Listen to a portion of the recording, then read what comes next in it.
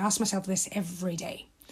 How do you feel about the decisions that you're having to make today? How will you feel tomorrow? How will you feel in a week? How will you feel in a year? How will you feel in 5 years? And how will you feel in 10 years? And I think that's important. And what prevailed every single time was, I need to be able to live with myself. Going through this. And this was, this really informed the decisions I had to make. If anybody can take something from this, is that think about the future. Sometimes you can ease the discomfort for the moment, but then that leaves you feeling really restless.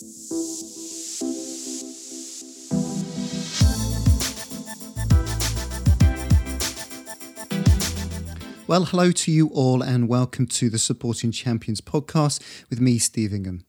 The Supporting Champions podcast is all about exploring the dynamics of high performance with people who have been there and done it, people who have supported others to succeed or have explored performance concepts in real depth. Now to this episode's guest, Dr Eva Carneiro. For reasons that will become clear and obvious, if you don't already know of Eva, I'm going to introduce Eva in two parts. First is the biography and background. Then partway through the interview, I will step out of the discussion and give you some facts and details relevant to a specific incident that, I think it's fair to say, drew a great deal of attention. So Eva is a sports physician and was one of the first 8 pioneering doctors recruited nationally to the UK Sports and Exercise Medicine Specialist Training Programme. She worked at the New South Wales Institute of Sport in Sydney and at the Olympic Medical Institute in London in the build-up to the Beijing Olympics in 2008. Eva worked at Chelsea Football Club from 2009 to 2015. During her 4 seasons as first-team doctor, the team was successful in winning the Champions League, Premier League, Europa League, FA Cup and League Cup titles. During her 6.5 years working with the team, she worked with a total of 7 elite international football managers. She's the first woman to sit on a team bench pitch side in the Champions League, Premier League and Europa League competitions, and the only woman to become the first female assistant medical director in a football club in the UK. So that's the introduction to Eva's medical and performance credentials.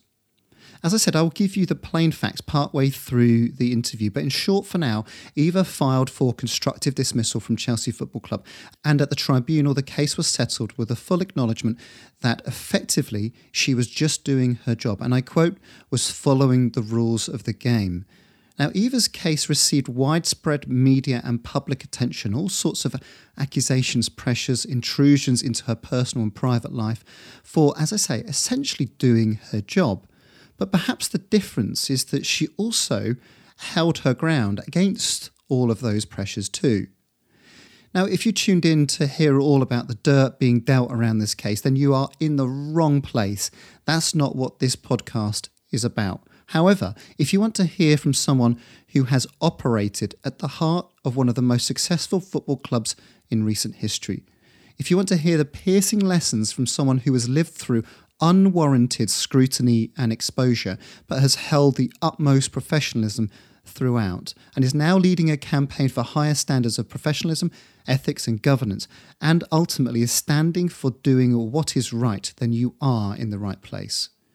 The fact that she has pioneered in a male-dominated environment makes her achievements, perspectives, and her voice all the more profound.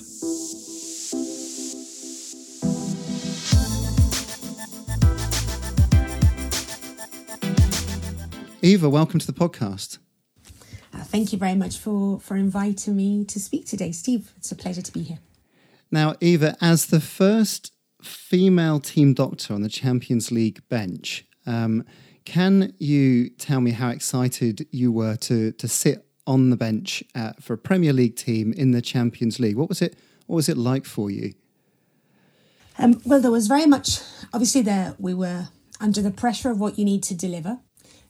So there's high stakes in football, and it's an extremely pressured environment, and suddenly that pressure is palpable in the dressing room before you go out to play large teams in the Champions League. And I think we all felt that. So what you do is you concentrate on your job, and you're sort of trying very hard to deliver what each member of that team needs from you, and often that timing is crucial as to treatments and what you're going to do to install confidence. That is also a very part. The mental aspect of performance is really important, I think. And then when that is over, I think is when I had the opportunity to just sit back when you've done all your jobs and the boys are ready. As for example in the tunnel, when you should take a breather and go, okay, wow, I'm actually really here. And I think for a little 16-year-old girl from Gibraltar who suddenly decided that she really wanted to be a football doctor, when there was no defined training pathway in the UK, to then suddenly have that realization a few years later, fair to say, that you're actually there, that you're living your 16-year-old dream, it was an amazing moment. So was it your dream? Was it, as you were thinking, I want to study medicine, but I want to study medicine in that environment? Absolutely. My difficulty was that there was no established training. But actually, I remember I wanted to be a vet until I was 16. And then at 16, I decided I really didn't want to put down any of my patients ever or use them for practice. And fascination for science and movement, was really sporty kid, loved dancing and horse riding, very polar opposite sports for a developing skeleton, and really didn't have any sort of serious sort of specialty type advice as to how to condition myself to be able to perform in those two sports as I was growing.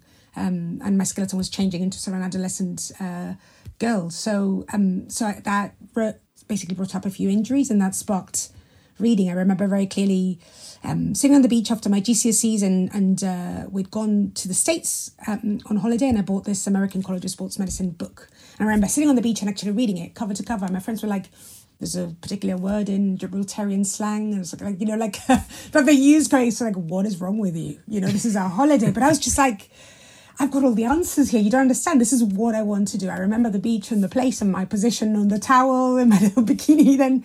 And so and then because we had this culture of loving the sport, it was a natural follow. It was just more, it's what I wanted to do. Interestingly, I didn't really see any obstacles as far as gender, because I didn't really see my gender. I was a complete tomboy, mainly played with boys, because they were active, and my little social circle in Gibraltar, the boys I knew were more active than the girls I knew. So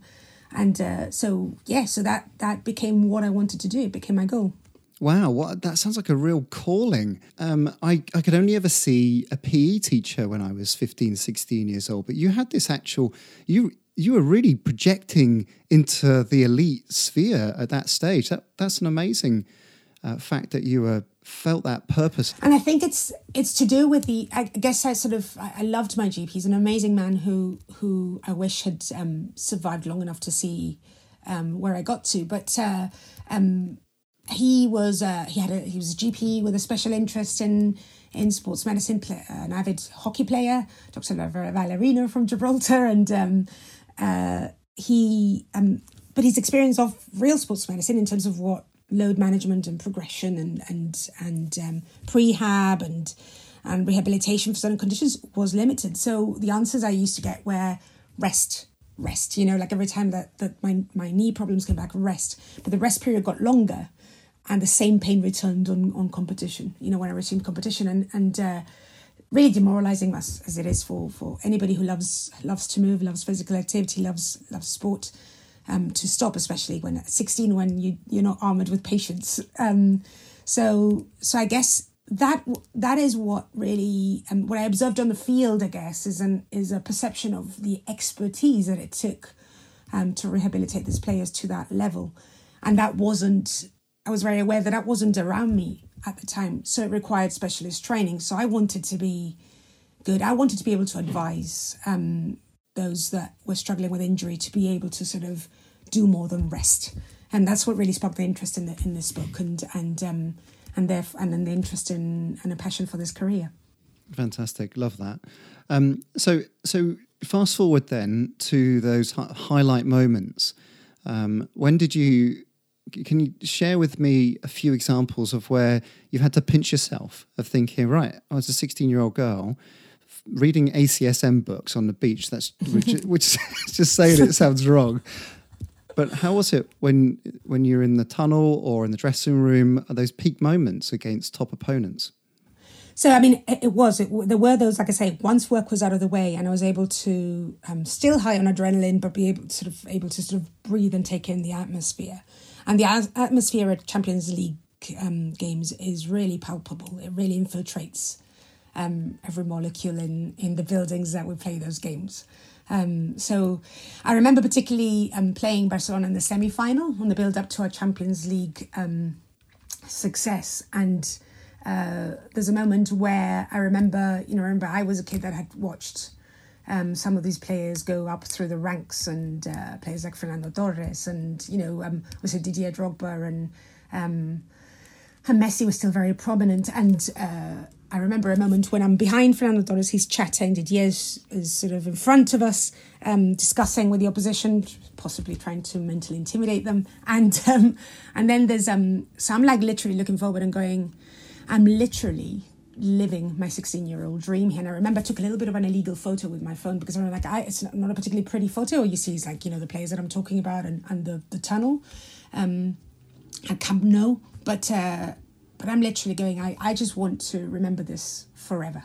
And in my difficult moments around, I'm going to look at this photo and go, yeah, you were that little girl in Gibraltar on the beach and this is where you are now.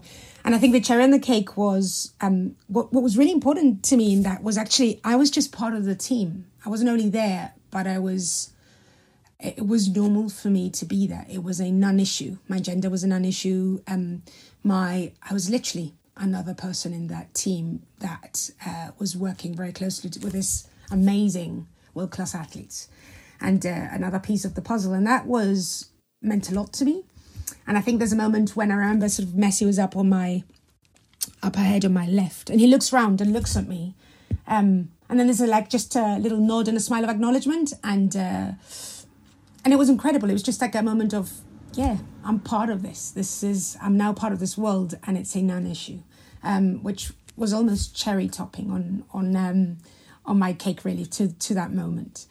I think there's another moment in the dressing room as well, actually also to do with that game. There were other moments, but that game particularly, I guess, with the Spanish father as well, Barcelona was important, and they had such amazing players.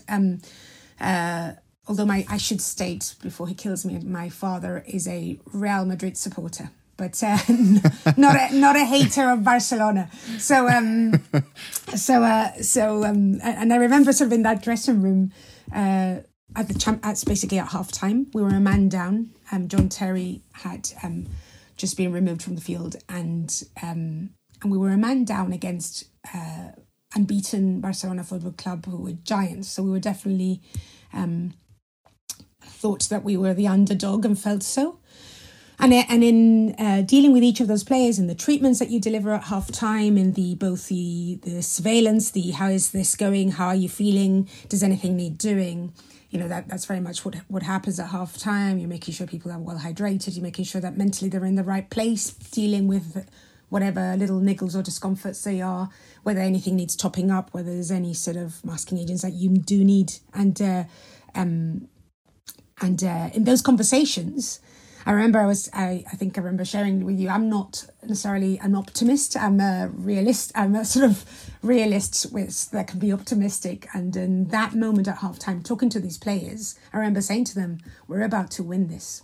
And there's nothing on us that can stop us right now. Because I just felt these boys were working as a team, so together.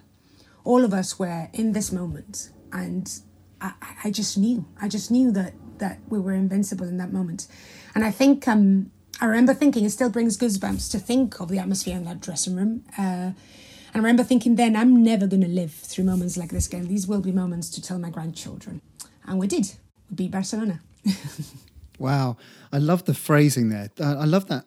You started saying the atmosphere infiltrating every molecule of the buildings. God, I hadn't thought about concrete getting excited, but you really did feel it. It was almost this vibration that came off where everybody was in this moment, and it was amazing. And a fantastic, of course, pressured but very optimistic energy, and the professionalism of those players. The dedication, the being in that moment, concentrating on the performance that they had to deliver. There's us as supportive staff. Catering to what was required to produce this performance.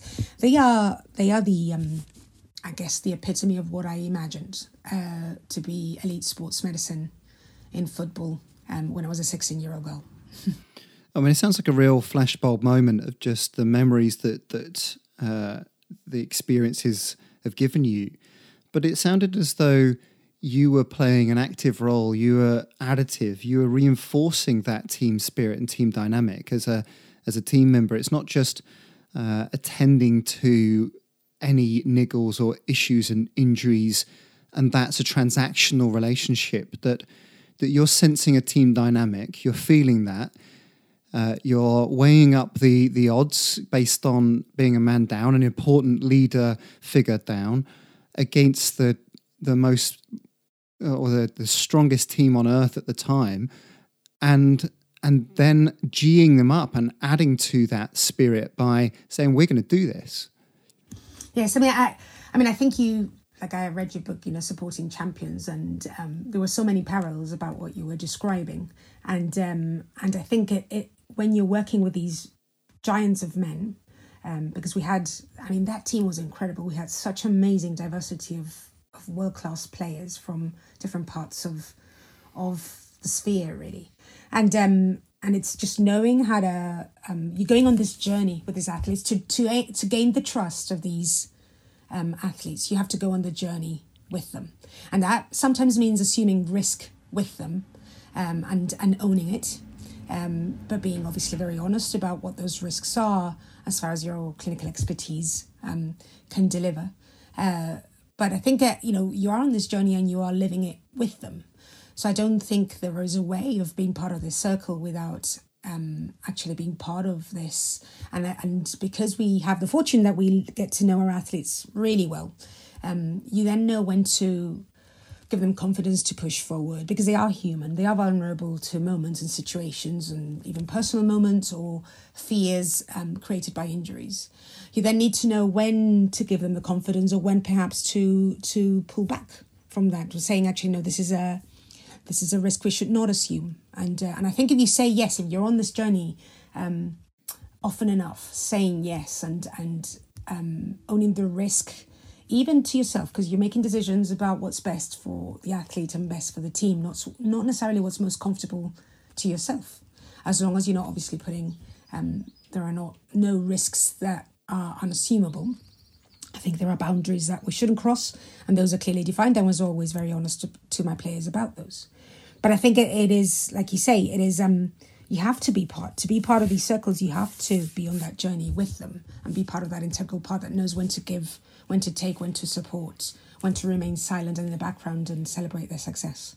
So I'd like to ask you a little bit more, maybe in a bit about risk and handling those decisions, and you've obviously made some important decisions over the years, but just linking back to the current day about football restarting across Europe a few weeks ago, in the UK just now recently. And so we've had a phase of players being able to train together and then competitive matches restarting without crowds. If you were back at a club, what would be your thoughts about the risks to players, both in terms of COVID-19 and given the limited amount of time that they've had to prepare before restarting? Yeah, I mean, I think each club is almost a different world, because the 20 clubs that are in the Premier League, there's a different level of resources, there's a different level of staffing that brings, and sometimes even micro cultures, even though there's a bigger culture in football. So I think that depends very much on the club you're in and how well you think you can deliver what's required. I guess the big surprise, and where I felt the need to voice my concerns when asked, is I guess what surprises me is that we were in phase 1 of delivery of return to sport, and we were already looking in a date for return. And we hadn't gone through to the further stages, really, to say, actually, it works, we can contain it.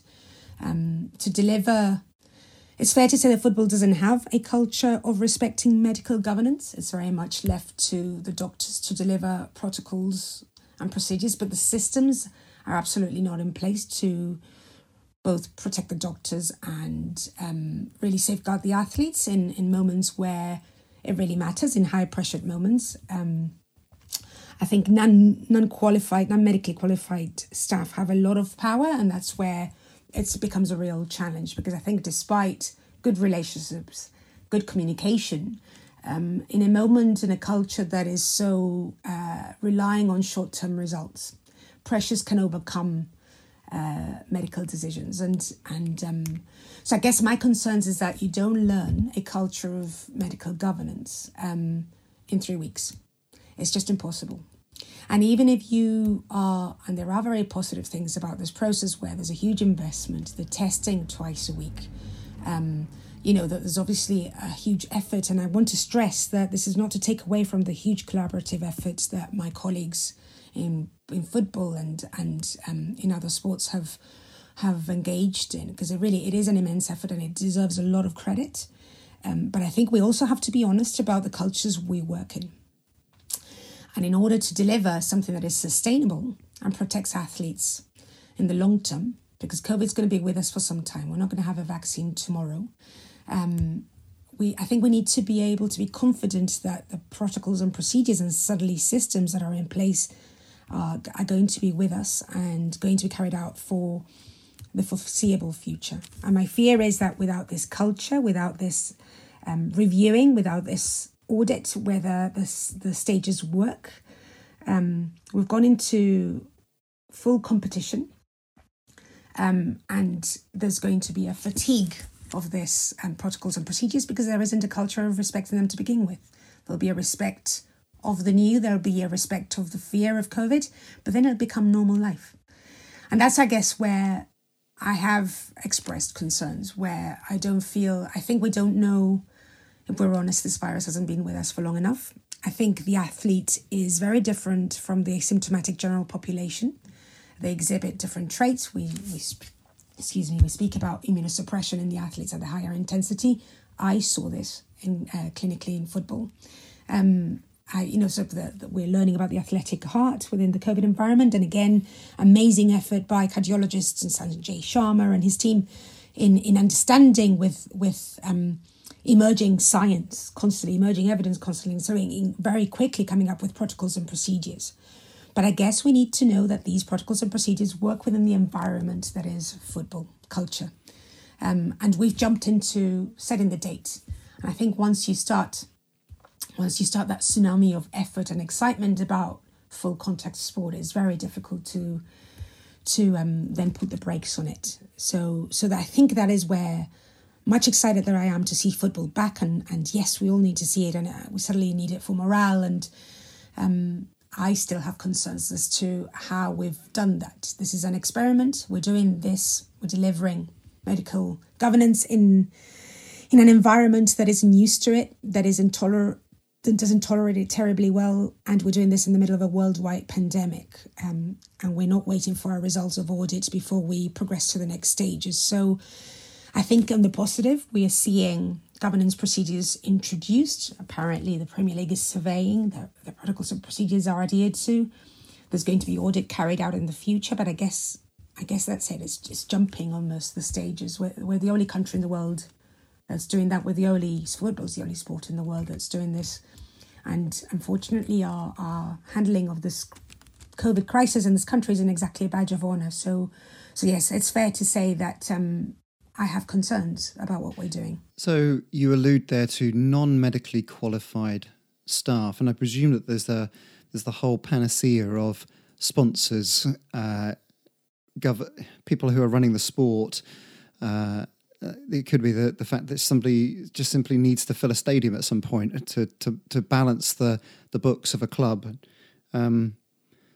You're speaking there to an unknown risk, aren't you? There's no handle on this risk at the moment, but I suppose the best case scenario is that it continues to progress, and they'll go to maybe stadia half full or whatever the stage is. But at the worst is it's going to go back to normal. It's going to go back to not playing. And I mean, I think the worst is a spike in the community. And although we can talk about numbers and the population of football being too small to affect our R number, I think if a local population is affected and a local hospital is affected, that means that the population, and intensive care beds are not available for people who need them. So, and this is where, there is a public health concern here. And unfortunately, we're in a climate where a lot of the information has been politicized. We can talk about it's absolutely good for sport to return for morale, but really it is about the penalties that are going to be imposed in the absence of with dealings with TV rights. So we should be honest about what's at stake. And I completely understand that athletes in this environment are paid very well, but that should not be an excuse for them giving up, the safeguarding of both their safety, their families, and obviously the wider community. But there are positives. Like I say, there was talk of CQC visiting clubs for the first time in history. This is good governance starting to take form and shape. With SARS, we definitely saw a difference, a mutation in the virus to something more weak. We're not yet there with COVID, but the numbers are reducing, so there are positives. This could work, but I guess where I'm comfortable is that I'm more on the side of the other sports who are taking the time, who are assessing, who are auditing what's deliverable within their particular cultures, because otherwise, the reality is that footballers are the only individuals in this country who are going back to work without social distancing and without protection PPE. So you're enacting there your optimistic realist. I can hear it coming through. Yes. And what would be your suggestions for maximising the safety of players and staff, given the pressures for sport to restart? It's restarted. That decision's been made. But what would be your suggestions? I think, fantastic minds have been put to this in terms of public health professionals and virologists and obviously sort of chief medical officers and the clinical expertise of local doctors. So I think I don't disagree with any of the protocols of procedures that we've seen or that have been spoken about. Perhaps I have questions around the transparency of the audits and the numbers that come through. I've been part of systems that perhaps there's sometimes a little bit of flexibility where the truth and the briefing that happens externally, what might take place may not necessarily be what's reported. So those are, I guess, additional concerns about the reality of the culture, a culture that needs to change. But I think this is a great opportunity to change that, to install the importance of governance, because COVID is going to be with us for a while. So hopefully there is a learning and education of the non-medically qualified touching on what needs to happen to safeguard our athletes of the future. And so as a club doctor, how do you balance the risk and the safety, the performance versus the availability? For example, a split decision where a player, perhaps they're hurt sufficiently that you're concerned, but they could play on. And then you could add another layer where there might be a highly influential player, or perhaps they could aggravate an injury. How do you make those decisions? What's going on either on a day-to-day basis? Is there a framework that helps you, or is it based on each case as it goes? Well, I think off-field and on-field decision-making are very different. Off-field decision-making, you've got time to deliberate. You've got time to involve the multidisciplinary team who all have very valuable input into what this athlete might be experiencing. I always had very close contact with all the members of the team because it was hugely important to feed back what they were feeling when they were treating, conversations, attitudes, sometimes mental state, and then figure that into your assessment of the player. So returning to field was always, or returning to play was always a multidisciplinary decision that was carefully considered and with a very honest discussion about risk. And that wouldn't necessarily be my decision going forward. It's everybody's perspective. It wouldn't always necessarily be mine. I just, you give your bit as part of the team and then you come to a consensus. And that consensus is then delivered to the athlete and the manager with a discussion of relative risk as we see it. And of course, the mental aptitude of the player is key here, because he's got to be ready, emotionally ready to assume risk. And personal factors, human factors come into play as to how able you are to assume a certain risk. And then there's a consideration of the games. Is this game important enough? Do we need this player strategically more for the next game? Is it better to rest now and actually buy time and reduce our risk window in the following game? On field, it's very different. Really a very different scenario. What happens on field is that you are challenged by a set of circumstances that you have no control over, and that usually takes place in the form of a trauma. Now, I was very keen to train in trauma and in emergency departments before going into this team role.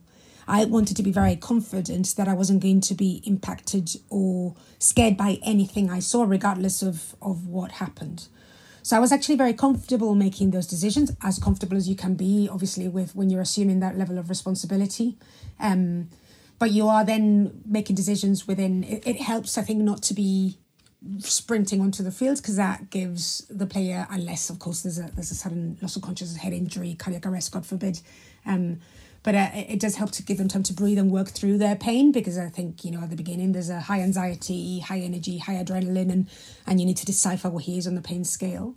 The advantage you have is that you know your players really well. For me personally, it helped to speak different languages, to communicate to them at a moment of high anxiety or high pain in their own language. To me was very valuable. It gave me a wealth of sensitivity to what they were feeling and thinking in a short amount of time. Important to not be overwhelmed and be pushed into making a decision too quickly. And sometimes you have pressure from refs and managers, and sometimes you just need to be able to walk the field and be able to be given time. And then following that, you're then working. You have to deliver that sort of percentage risk as to returning. And again, going back to, there are some conditions that are non-negotiable, your concussions, your possible cardiac arrhythmia, or your impact to certain parts of the body that you're concerned about.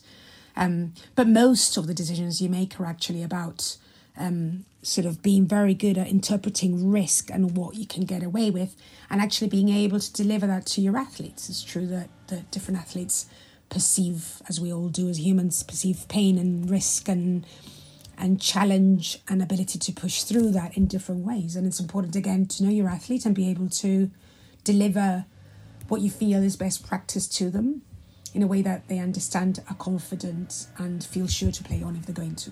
Just unpicking a few of the points you mentioned there. You spent time on trauma wards, accident and emergency, to not only acquire the skill, but also, I suppose, de-escalate it in your own mind, that you've got a bank of experiences of seeing a whole variety of different scenarios. Is that part of official training to be pitch side at a top club, or is that a step that you took yourself in order to equip yourself?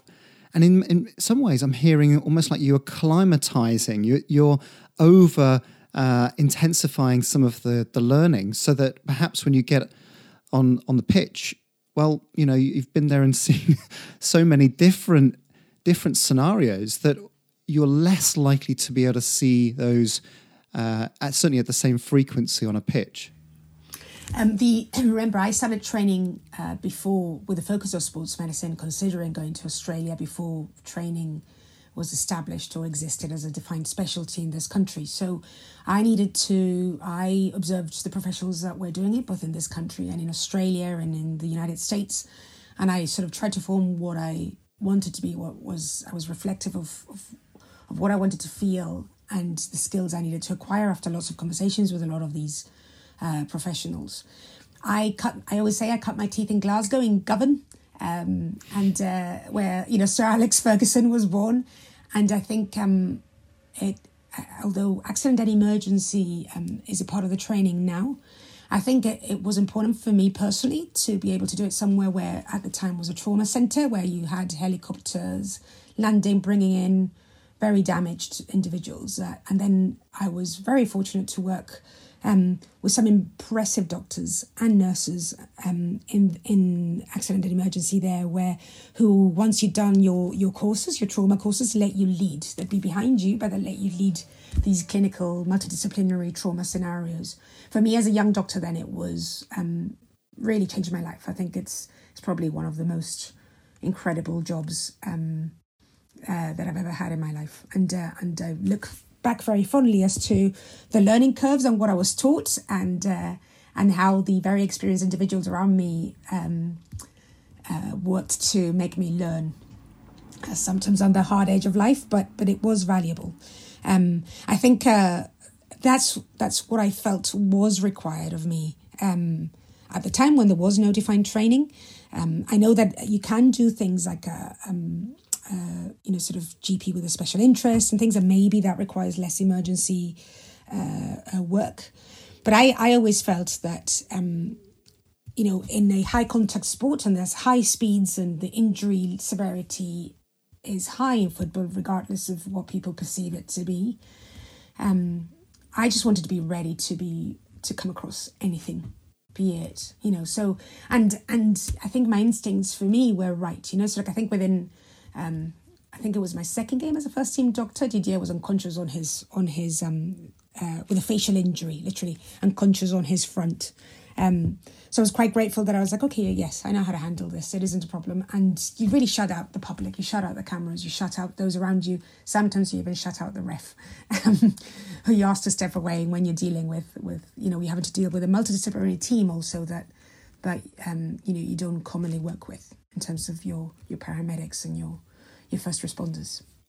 And so you mentioned there about kind of your mindset of focus, you're shutting out. It almost feels a little bit like the conversations I've had with performers that have to focus to deliver the moment in a final, for example, to take the gold medal that they... I remember talking to Catherine Granger about how at the London Olympics, the noise was just so intense that she had to focus so hard on every single stroke. How did you stay present? How did you focus and stay clear of mind? Do you have a mantra or a few guiding principles that held you steady?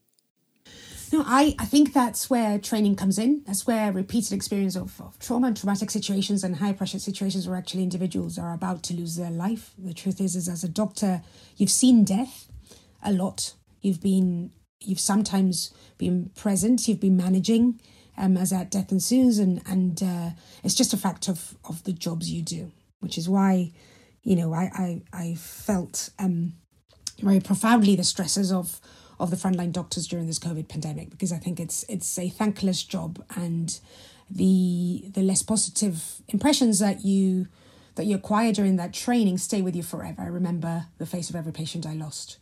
And it's just a fact of what you do. Sometimes, unfortunately, there's nothing you can do.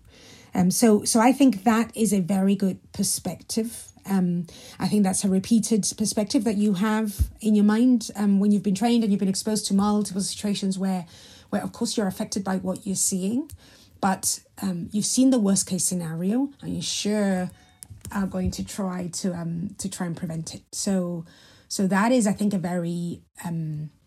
I guess what's the word? I think it's a very sobering thought when you can, when perhaps, you could be tempted to be distracted by crowds or what's been shouted at you or stage of the game. Or I think honestly the experience of death, of human suffering allows me to concentrate on my job every time, and it honestly didn't require much of a mantra. It just came naturally because of years of training. I'm now stepping out of the interview and giving you some facts and some details about a case that erupted in 2015 on the first day of the Premier League season. Now, Chelsea played Swansea. During the game, Eden Hazard twice called for medical attention following an impact to his abdomen. The medical team were then summoned onto the pitch by the referee on two separate occasions. Eva, along with the club physio Jon Fearn, came onto the pitch to attend following the rules of the game. But the manager, Jose Mourinho, reacted to the situation because he didn't feel the injury warranted attention. The reaction was pivotal to Eva's case. First, there was a demotion for her from the first team.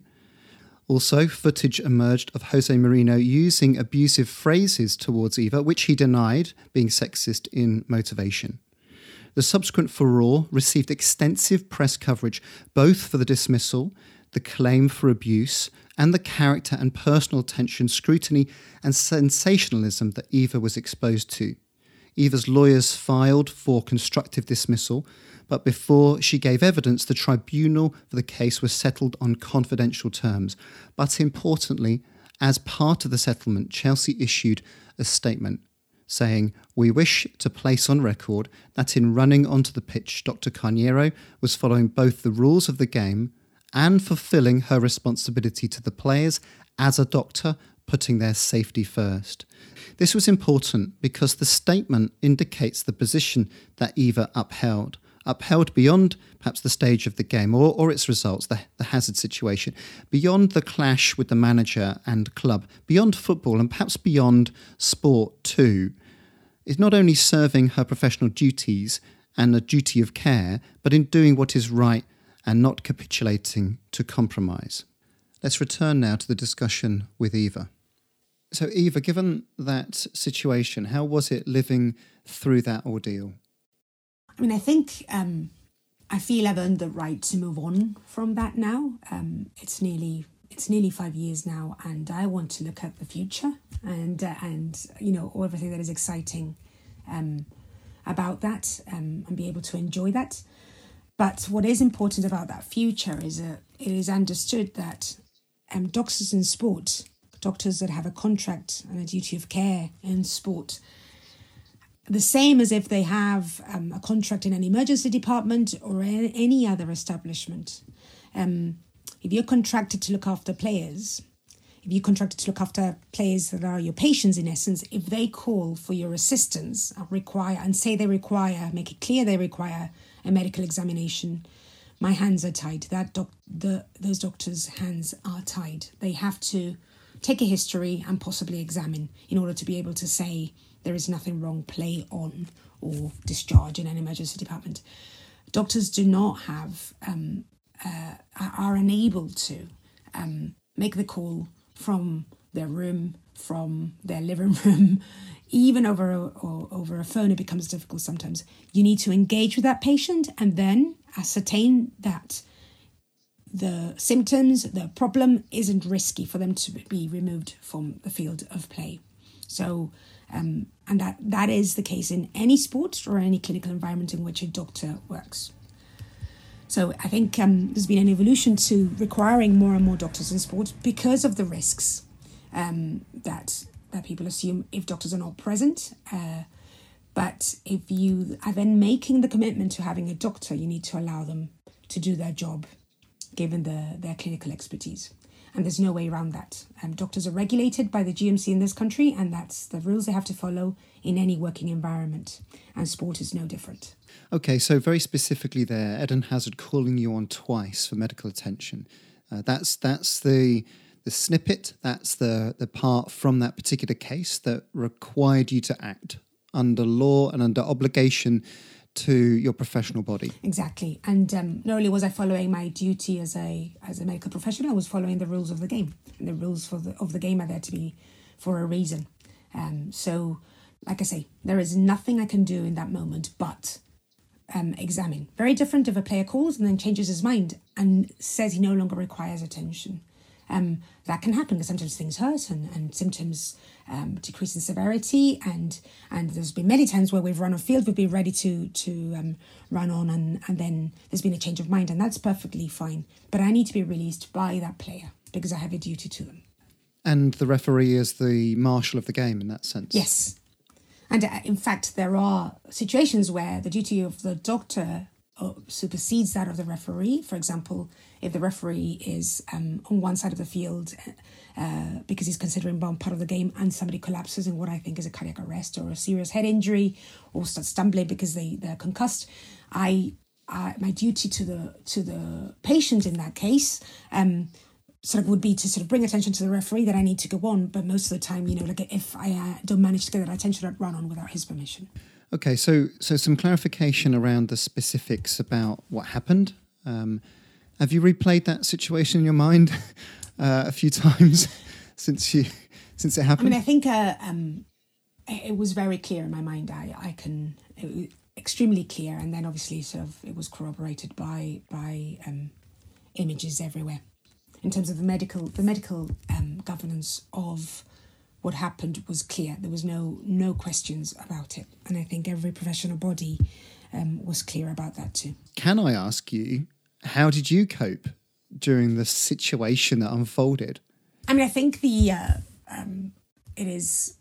Yeah, I think I don't want to go into the negatives. Again, I don't want to go back to reliving experiences. What it's fair to say is that I think anyone who's been put in that position where suddenly, sort of there's all this worldwide attention and we're not, we don't live in ivory towers, where doctors are normal people. We don't ever expect to be on the front of every newspaper in every part of the world. Nothing ever prepares you for that. Certainly I hadn't had any formal training for that. And it's not something I ever saw happening because none of my male predecessors had ever had that sort of level of attention. So it was difficult. I think it's fair to say that now I've made peace with it. And even though it wasn't what I imagined, my little, again, 16-year-old girl, it wasn't what she wanted. I think I'm going to, I've made peace with that situation, and I'll do whatever is in my power to actually change the governance and the safeguarding of athletes in sports, which I think requires a culture change that hasn't yet happened. And so when you say you've made peace, does that mean that you feel as though you've reconciled, you've parked it, you've moved on, or that you're now in a position that you can move forward with some sort of strength? Yeah, I mean, I think the latter. I think, look, this is not something I chose, and it's very difficult for somebody who's worked so hard in their career and in what they wanted to follow, because it is many years of training, it is many years of following a particular career path, whether it's on hurdles and setbacks, to then have something like this happen and it completely out of your control. I didn't want to be in the public eye. I wasn't comfortable with it. I was a very private person. This has happened and here we are. So I need to make peace with it. And for a while, I think it's the best part of 4.5 years, I've been struggling with that. But now I'm going to accept it and do my best to change what needs to change. Because I think silence and not voicing concerns of a culture is very harmful. And when you say silence in that sense, are you pointing to the conditions in other clubs, for your colleagues, other people in a supportive environment, perhaps where they need to speak up but perhaps don't have the strength or the facility or the voice to be able to do that? Yeah, I mean, I think when you're working for an organisation, a club, a large, powerful corporate, as a doctor, you have a duty of confidentiality to the players, and it's fair to say that you have a loyalty to that environment as well, in terms of you try to work towards change from the inside. So I think it is difficult. I think there's a place for diplomacy, engaging in conversation about what structured change needs to look like. It's not about actually coming into war, making war with everything. But also I think it's important to recognise that silence in non-negotiable situations, be it child abuse, racism, so not safeguarding athletes in their requirements for medical care or medical decisions, then there's a duty to speak up, because you wouldn't get the Larry Nassars, you wouldn't get the situations that we've seen in sport, so child abuse in football, if people went silent. So I think that there's a work for change from the inside, and I think there's a big responsibility, and it is really difficult to speak up. Obviously, it's much easier to align yourself with those that hold power. But I think we need to change this perception of, by not saying anything, I'm actually not doing any harm. I'm not doing any good, but I'm not doing any harm. Actually, you are the harm. If we've learned anything in the last few years, be it Me Too, be it the racism we're seeing, be it, like I say, medical governance, is that actually silence is extremely harmful, and it's what allowed very powerful and very evil individuals to continue doing what they were doing. Okay, so what I'm hearing there is a couple of points about perhaps the passivity that can underlie relationships, dynamics, identifying issues where where at its worst, ultimately, you don't want to rock the boat. If you're not active, that doesn't necessarily mean that you're not being, what's the word I'm looking for? Not complicit, but you're hiding it. You're adding to a culture of silence.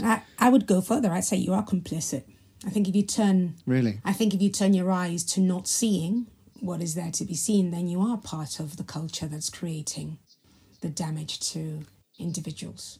And I think historically, we go back to all the cases of abuse, and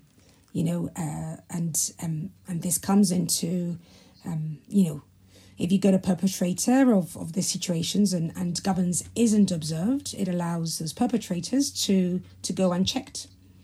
And this does spill over into medical decisions. With good medical governance, Larry Nassar could never have been so powerful for many years because he was clearly not following governance procedures, and the systems were not in place in order to sort of to question what he was up to, really. So I think that's where I think we have to take on board that when we take this training, when we're part of this culture, we have a certain level of responsibility. And I'm not saying it's easy, but I think I think we are in careers that are not for the faint-hearted either. No, I think that's important to point out that you're not speaking from a position of pandering and railing against everything unseemly in a football club. You're not campaigning here for a Puritan, sanitized environment. You're talking about not letting standards slip and saying and acting and changing when things are not right. It's the best part of 7 years with one particular club. Had experiences of being within football cultures and research type scenarios. Prior to that, I think if I was upset by unsanitized environments, I wouldn't have survived very long in the dressing room. And I think there's a certain level amount of respect and certain boundaries that you have to very clearly define when you work in those environments. And that's, that is a responsibility that the individual holds. However, like I say, there are non-negotiables and those should be clear. We've had enough examples of what happens when those non-negotiables are ignored. How does a club, an organisation set the right conditions so that people can speak and identify issues and don't feel afraid? The first thing I think is having an understanding of what medical governance requires. It is about justice, and it is about auditing. It is about reviewing your systems and procedures. It's about having clear guidelines so that everyone knows their place. Everybody knows the boundaries of their duty and their expertise. In football, we live in a very little bubble. And sometimes we think that bubble's real life. And that's where the life, death, loss of limb, loss of life issues come into play. That's where governance is important. So I think representation of medical professionals, medically trained professionals in boards or closer to boards, the education that goes with that, educating those that are non-medically qualified as to why these systems are in place and why they cannot be overlooked, even when you're losing against teams that are much smaller than yourself, and it's going to look terrible on your results record. Understanding why those systems are in place, and this takes time. It cannot happen overnight. Which I guess brings us back to the return to play and COVID, and it takes time to change a culture. But I think it's absolutely possible. And the important thing to say as well is that I think we have a new generation of players who are bright. We have a new generation of managers who are younger, and the culture, I think, will change. It'll be easier to do so in the future, but I think we need to put the systems and processes in place to allow that to happen. And it isn't about anybody feeling threatened that their practice is going to change. It's actually about understanding and enriching that allowing athletes to feel safe in processes and decision makings, and allowing athletes to know that they have a safe place to go with mental health concerns, and allowing them to speak up actually leads to better performance. I've witnessed that, where, athletes give their all or actually start feeling that they're not valuable despite their skill because decisions are overlooked. And so what support does there need to be for people in a similar situation, whether it's a whistleblower, medical staff like yourself, or even the leaders in a position of responsibility for their business and the governance of their operations? Well, in the end, if something goes terribly wrong, it should be understood that under health and safety legislation, a club chairman could be responsible for a death or an untoward development with the health of a player. So I think that should be a sobering enough fact. I think that's actually poorly understood. I think that the responsibility of all medical things that happen lie with the doctor. And equally, if something goes wrong, then the doctor will be liable and will start a legal process against that doctor. But actually, in order for a doctor to function, there needs to be a system in place to allow that to do. So I've been approached by a lot of legal firms wanting me to engage in medical legal work because this environment is so unique. And obviously I'm one of the ones that has had experience of it. And often when you examine these cases, is that the recurring theme is that, yes, the doctor didn't act following perhaps the best practice. But what comes out every time is that the system put him in a position to fail. And at the moment, the system is not being held accountable. But there will come a time when, for example, as we're seeing in the NFL with CTE, when we're seeing that actually the system is made accountable with dire consequences for everyone. So actually it's in everybody's interest, those that are so heavily invested in football, to actually change what was currently happening.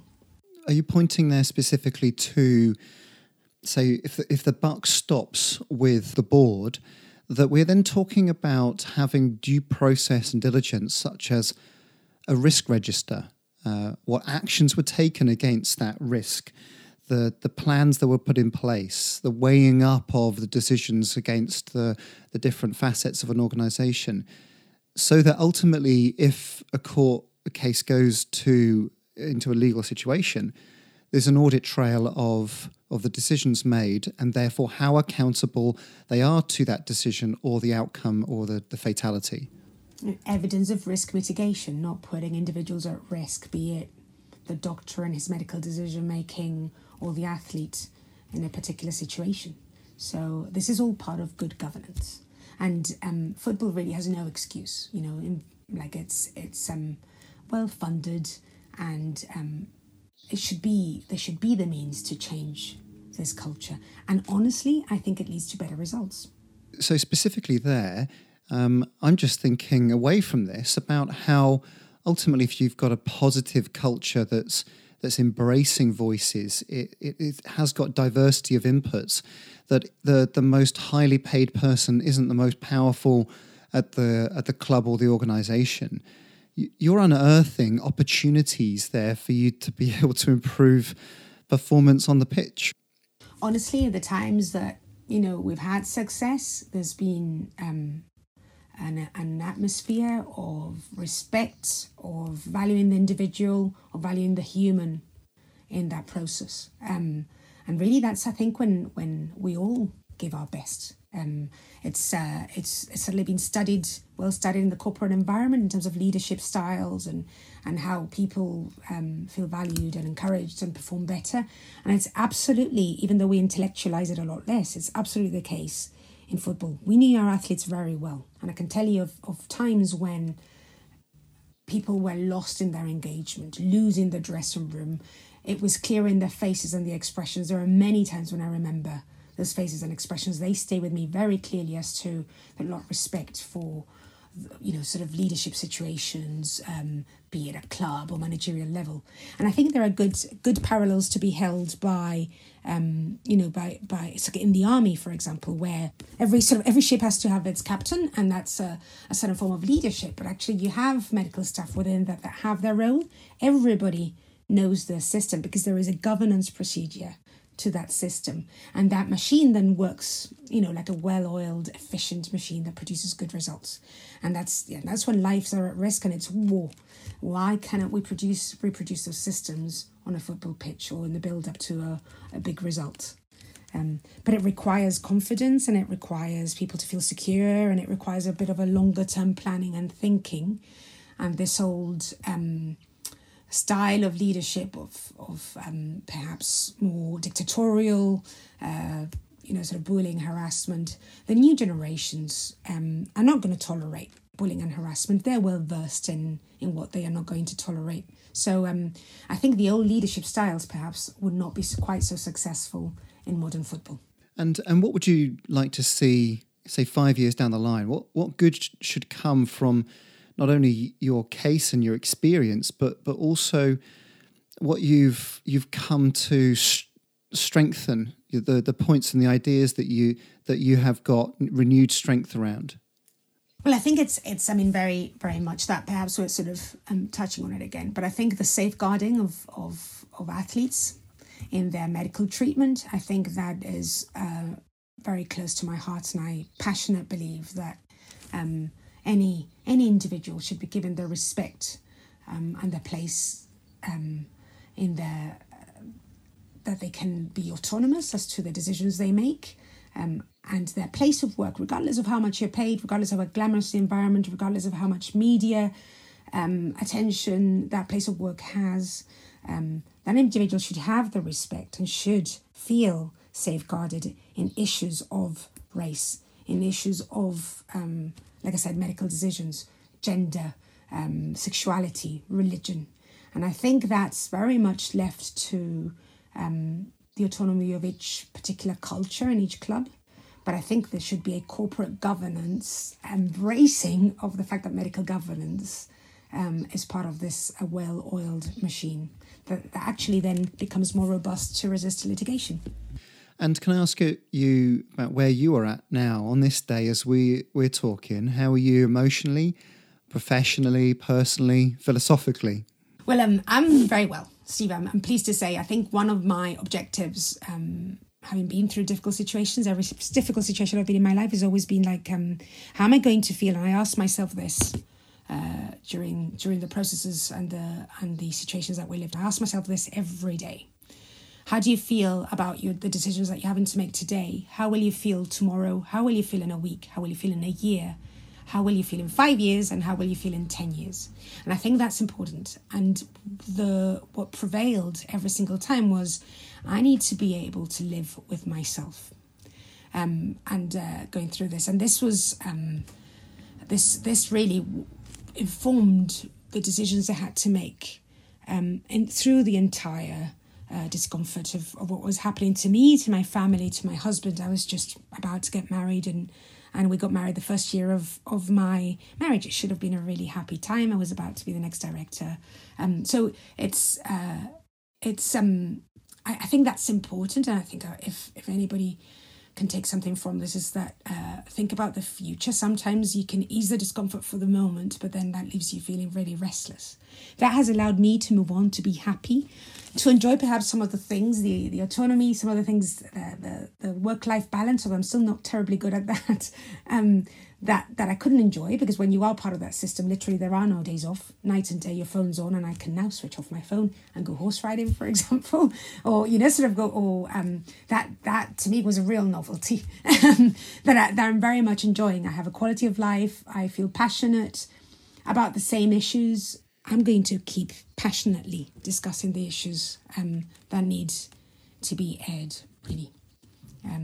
And I think there is a price to pay for that. I think when you speak up, there's a group of individuals or there's a culture that perhaps treat you as if you're doing something wrong, and that can be a very lonely place sometimes. But I think it is important to air that, because I didn't do anything wrong. I was only doing my job. And that's why I feel confident about continuing to speak about it.